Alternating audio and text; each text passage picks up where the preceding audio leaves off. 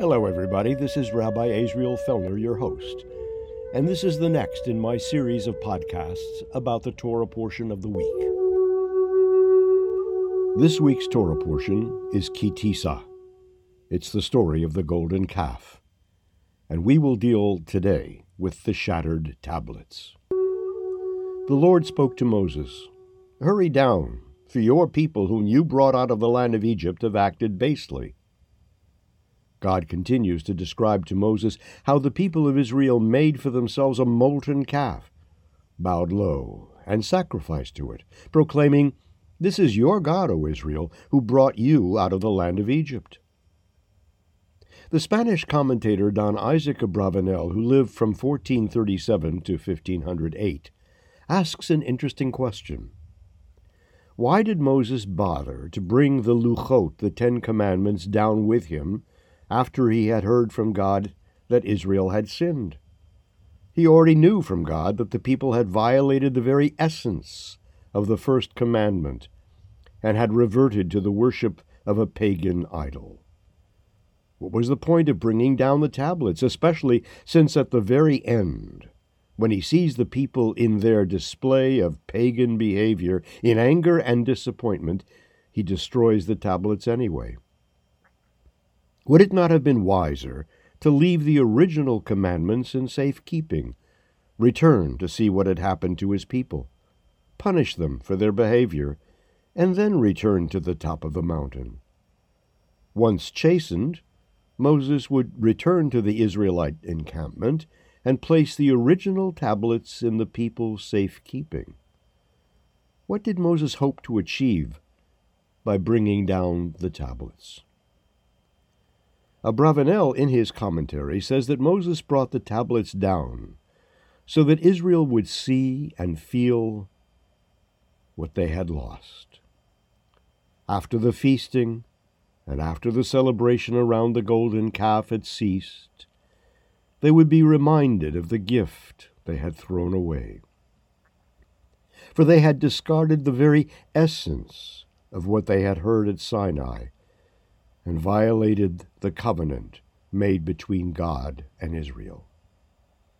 Breaking the tablets was like tearing apart an agreement between two parties. It's like cutting in two the marriage ketubah, a symbol of destroying what can never be repaired. Looking at the damage, the heart inside is also broken at what has been lost. There is a sense of devastation, and picking up the shards of the covenant becomes a constant, painful reminder of loss. But did Moses know in advance that he would break the engraved words into shattered syllables? Because it was not until he actually saw what Israel was doing, when he actually saw the feasting, the dancing, that his anger overcame him, and then he threw the tablets down to the base of the mountain. There is no indication that Moses had in mind to dramatically destroy the tablets while he was making his way down Mount Sinai.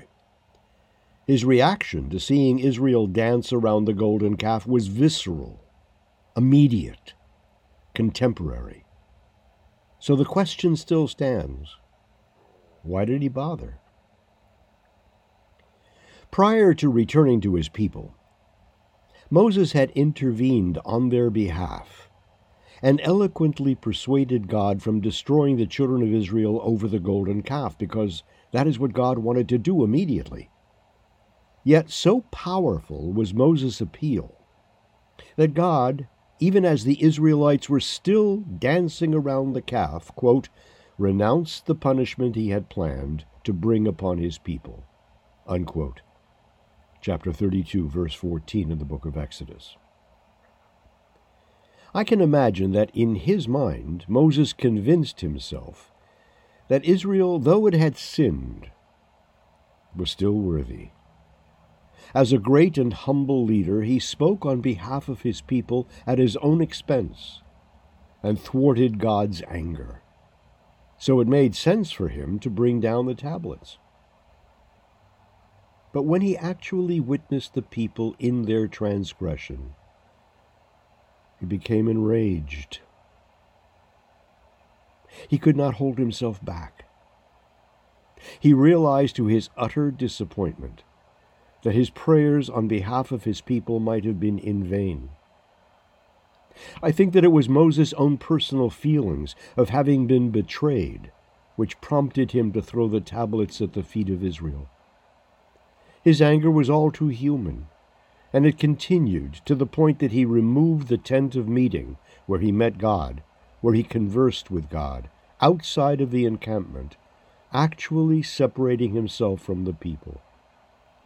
He had been so overwhelmed by what he witnessed that he even questioned his own ability to continue his leadership of the people of Israel.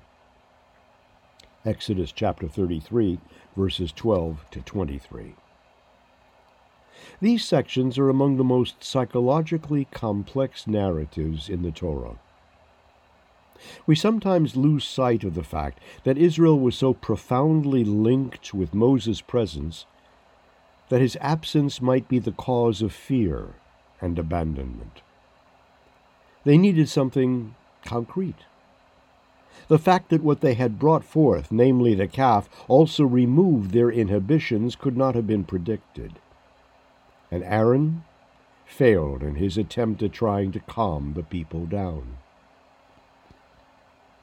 Bouncing back and forth between forgiveness and anger, trust and betrayal, punishment and a new promise, this story finally arrives at the point that neither golden calf or actual tablets can ever be the symbol of a deity. Both are destroyed.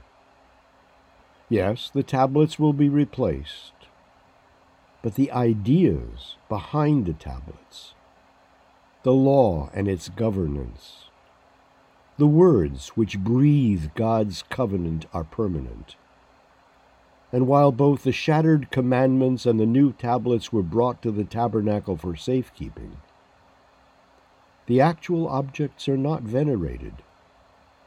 Eventually, both sets disappear, but the words remain as vital expressions of God's command and Israel's purpose and mission. The people of Israel will have to take the words that they hear, the ideas that they absorb, and create a nation that worships an unseen God, whose teaching can only be extracted from what began at Sinai and has become an endless treasure of legal, prophetic, and wisdom literature, which still inspires to this very day the hearts of Jews everywhere.